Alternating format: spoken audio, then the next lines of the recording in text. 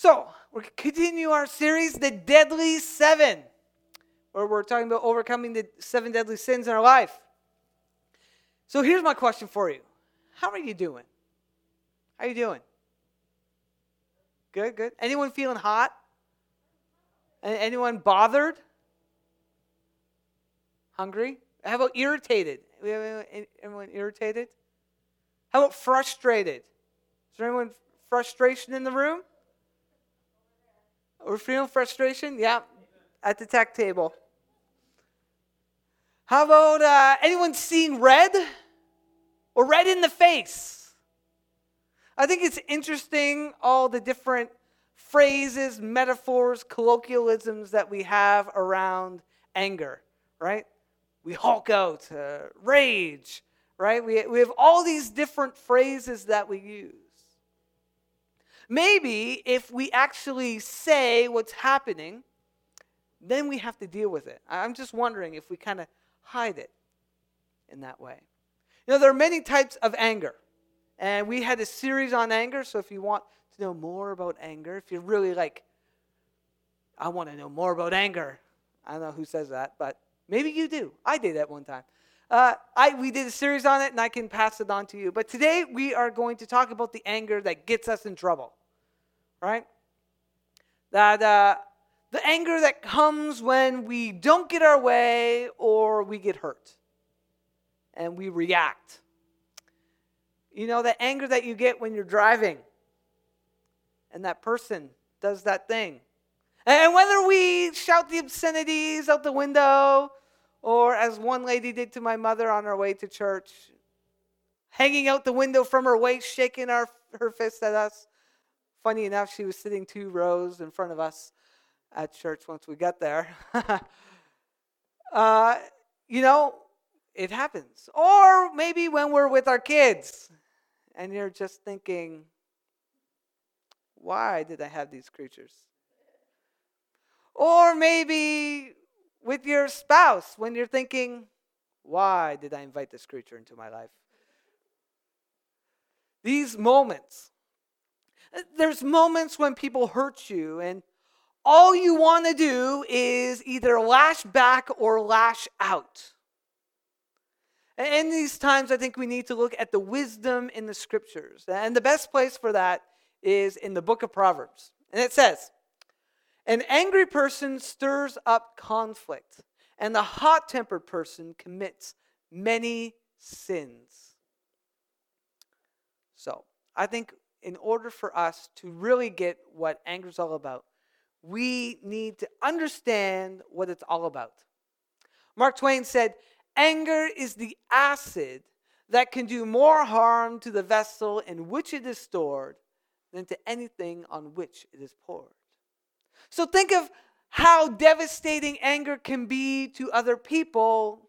It is that much more devastating to us.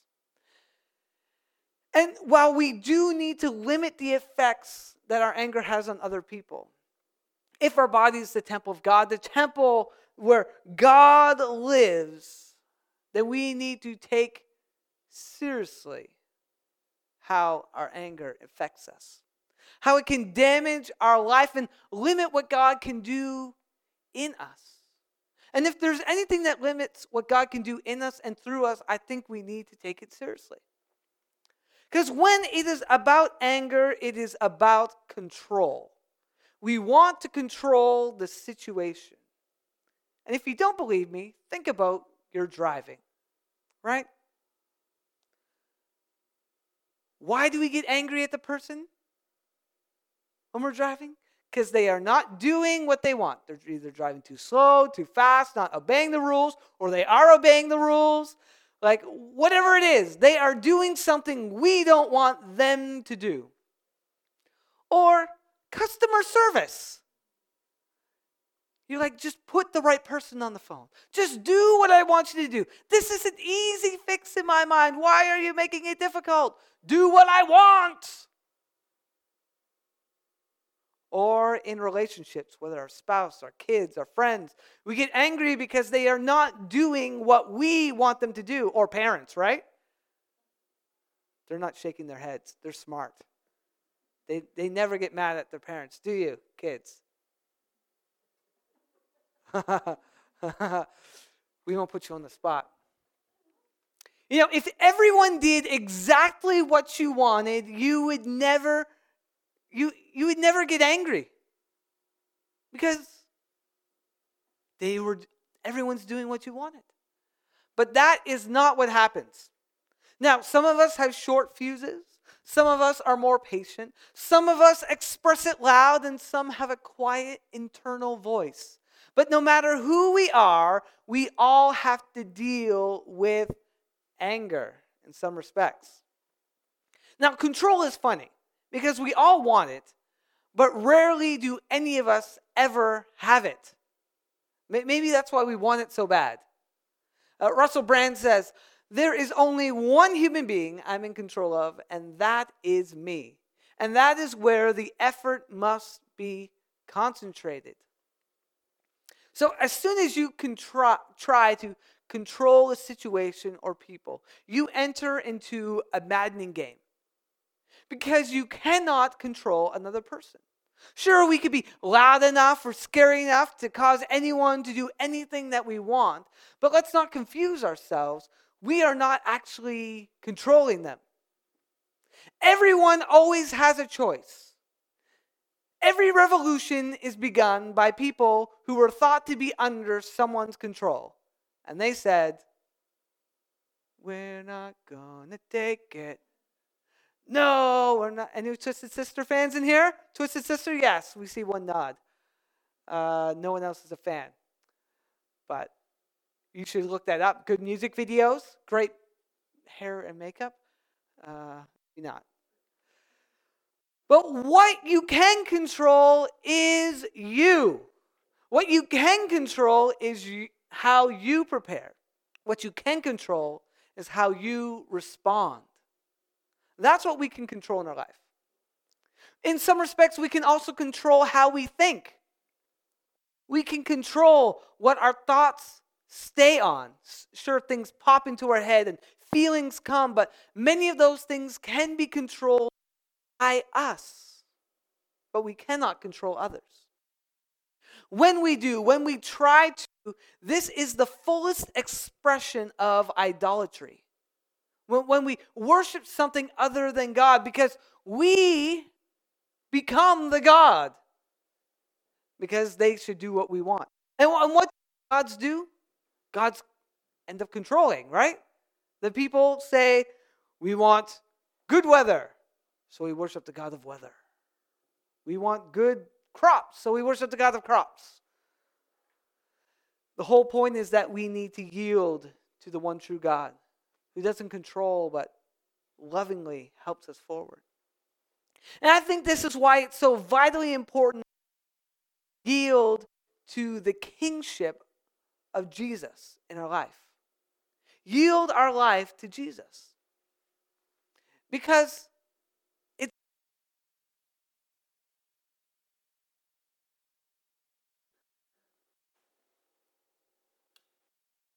check.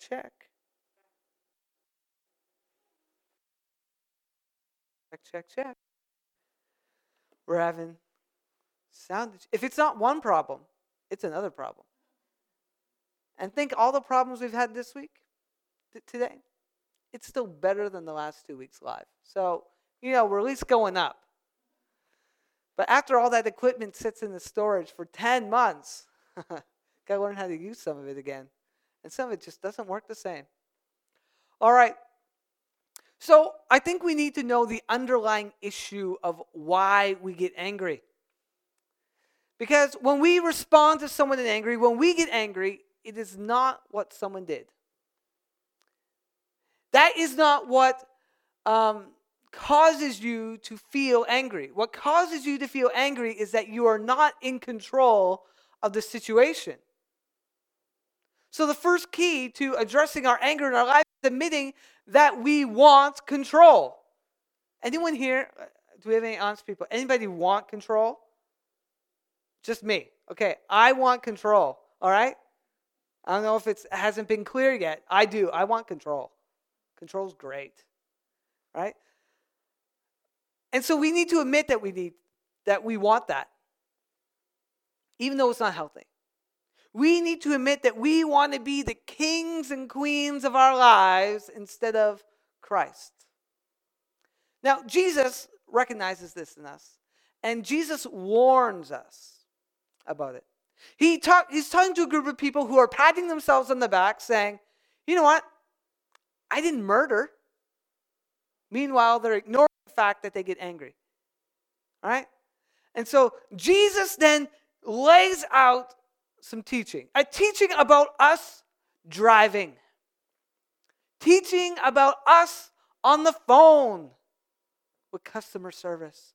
Us at the DMV. Us talking to our employers. It's amazing, the insight. So Matthew records this. But I tell you, that anyone who is angry with a brother or sister will be subject to judgment. Again, anyone who says to a brother or sister, Raka, is answerable to the court. And anyone who says, you fool, will be in danger of the fire of hell. All right, let's unpack this. All right, so brother and sister. Do you know what he's talking about?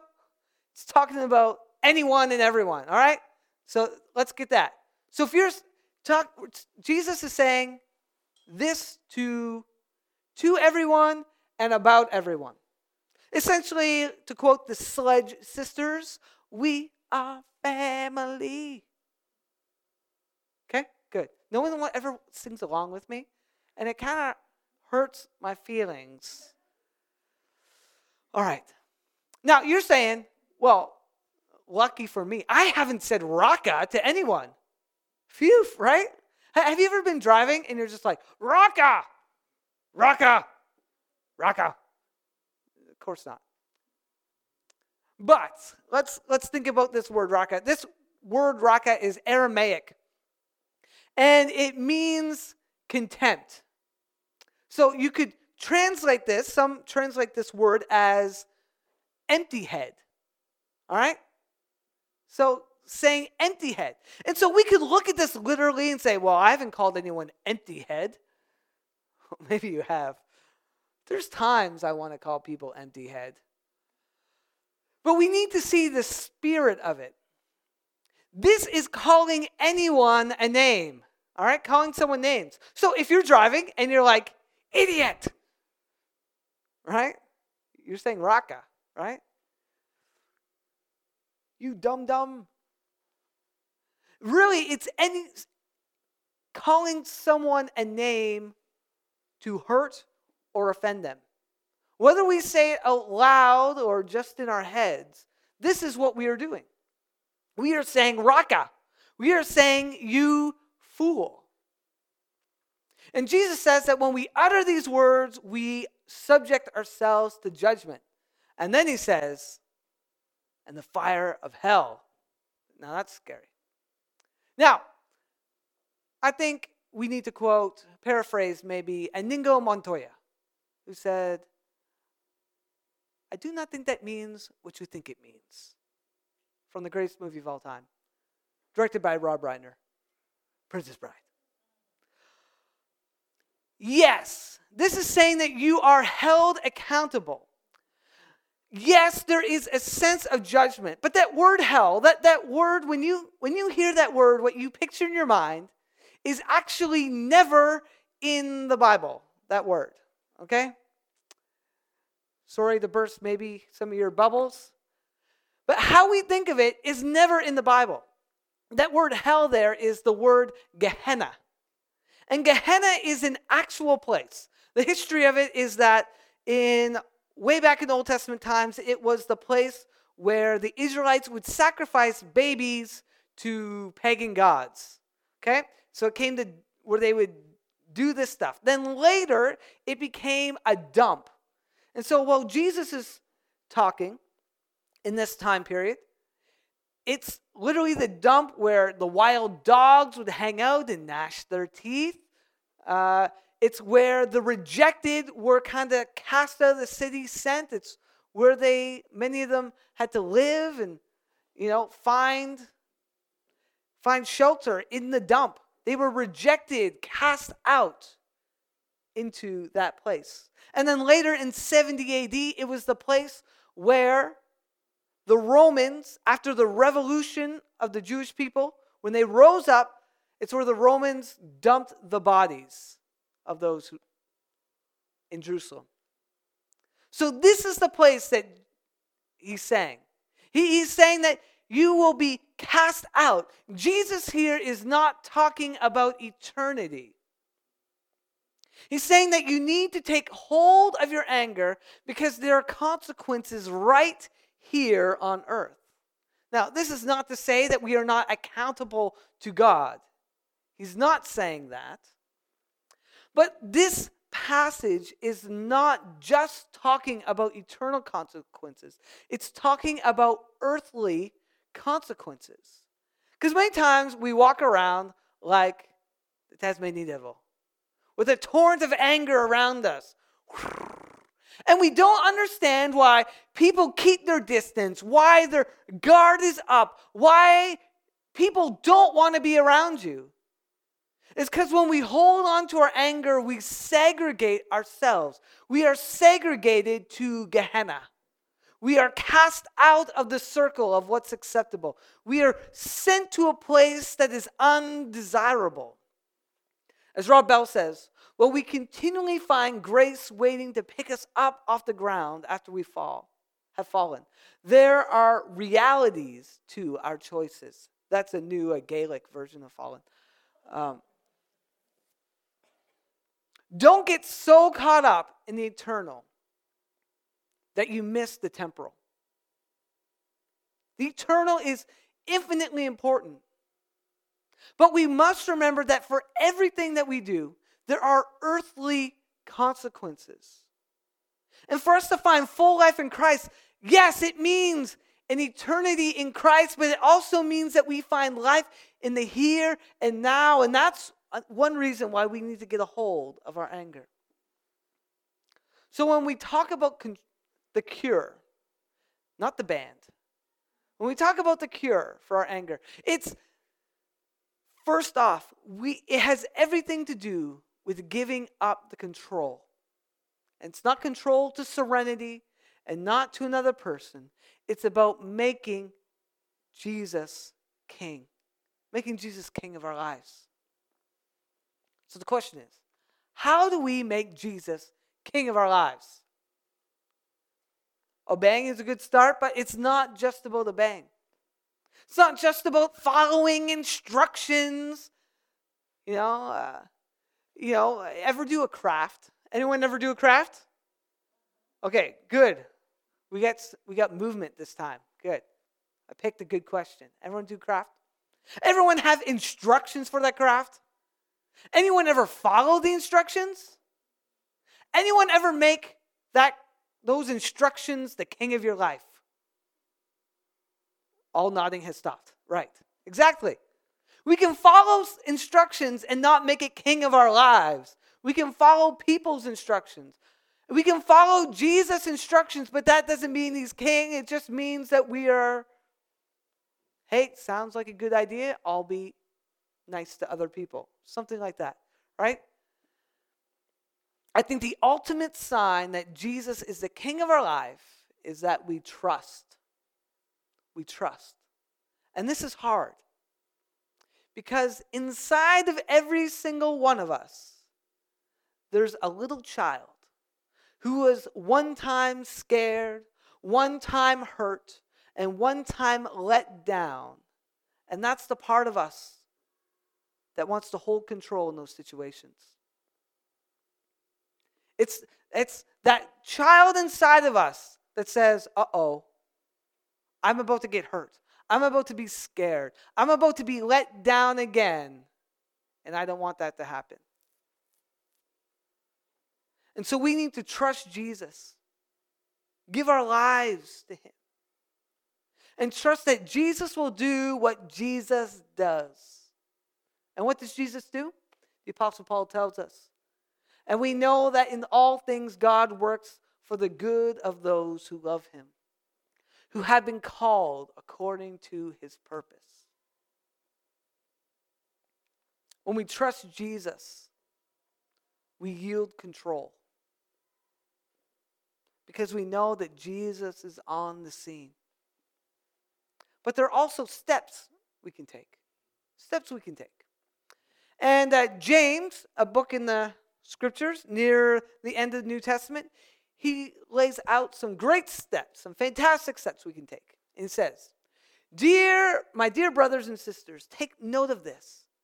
Everyone should be quick to listen, slow to speak, and slow to become angry.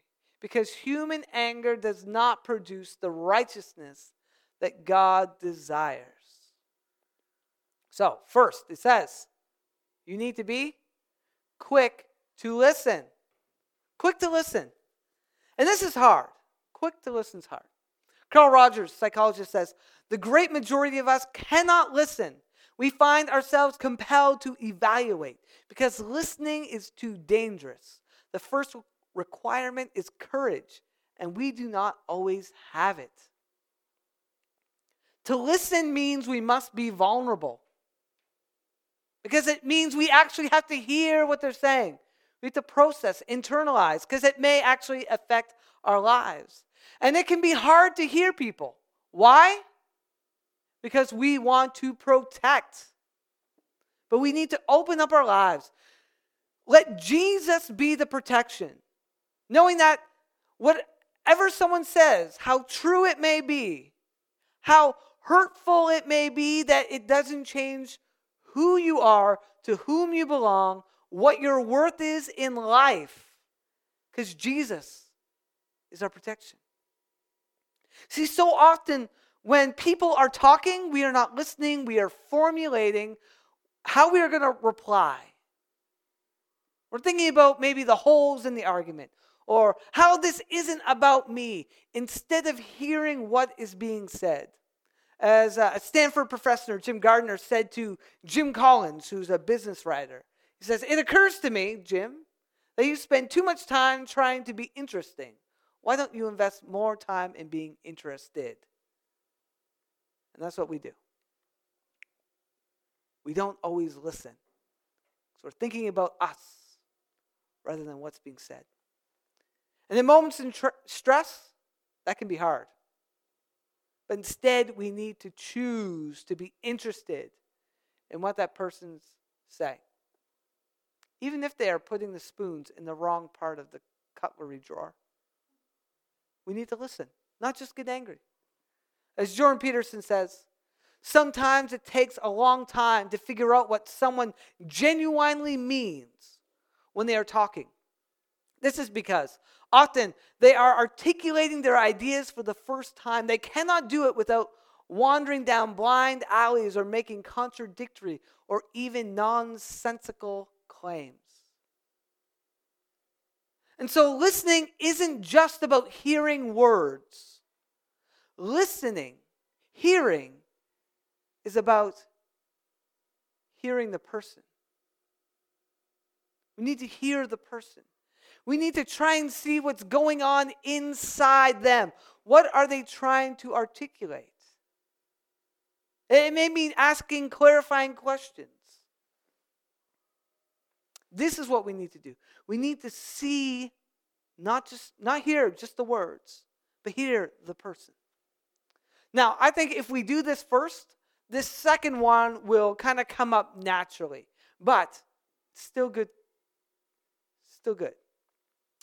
We need to be slow to speak. Whoops. We need to be slow to speak. There we go. No, we're not. There we are. And this can be hard for the fast processors in the room. Do we have any fast processors? Yeah? And someone says something, you're just like, boom. You just shoot something out. I always admire those people who can stop and take a long time to think.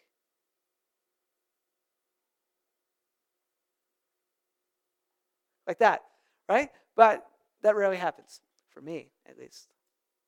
It's hard to take time processing. But when we are slow to speak, it gives time for us to listen, evaluate, and see a person before we react. Because once the words go out, once the action is done, we cannot take it back. And it doesn't mean that there isn't a response at some point in time. But because it's slow, it gives us the best chance to respond in the best way. It gives us time to lean on the wisdom of Christ. And depending on the situation, it gives us time to lean on the wisdom of others. Now, amid these two, we don't want to blow by what James says at the very end. He talks about producing righteousness and how anger does not produce righteousness. So we need to do the things that do produce righteousness in our life, because that will help us focus on Christ, make Jesus the King of our life. So some of those things: expressing praise to God, reading Scripture, prayer, service, community. So that's thinking like, not like Mr. Rogers' community, but, community in the body of Christ, the people who love and serve Christ. And hearing the truth. When we can hear the truth of others, it helps us produce righteousness in our life. Because there's no need for us to walk around in a tizzy all the time. There's no need for us to lash out, to freak out, to stress out. We need to focus on the things of God. So today, let's admit the brokenness of anger and yield to Christ our King. Let's not harbor feelings, but instead be quick to listen, slow to speak, and then express it all in love. Today, let's focus our hearts upon the things that bring righteousness into our lives. Let's turn our hearts to Jesus. All right, question and response time. Any question, push back, want clarity on something? There's a mic, and you can put your hand up. I don't know if there's any questions on Facebook. Let's see. All right, so let's get to the point. Point 1. It's not just what's on the outside, but what's on the inside. Yeah, you may not be blowing up, but you could be imploding. It's even if we say, Raka, you fool, you empty head, you nincompoop. In our head, it's the same as coming out of our mouth. This is what Jesus is articulating. It's about the sickness in our heart, not just what's expressed, but what's inside. 2, there are consequences. There are earthly consequences for what we do, what we say. They are having a lot of fun out there. Maybe you guys should scream. Let's show them what it's like. Okay, 1, 2, 3, go. Wow. So, welcome to our funeral today. There are earthly consequences for the things we do. And we don't want to be cast out to Gehenna because of our attitudes. Let it be for something worthwhile, at least, And 3, let's remember that Jesus is King. It's not us. It's Jesus who's King of our lives. Let's pray. Lord, help us to yield our hearts to you. It's hard, but you are the King. Help us to live that way. In Jesus' name, amen.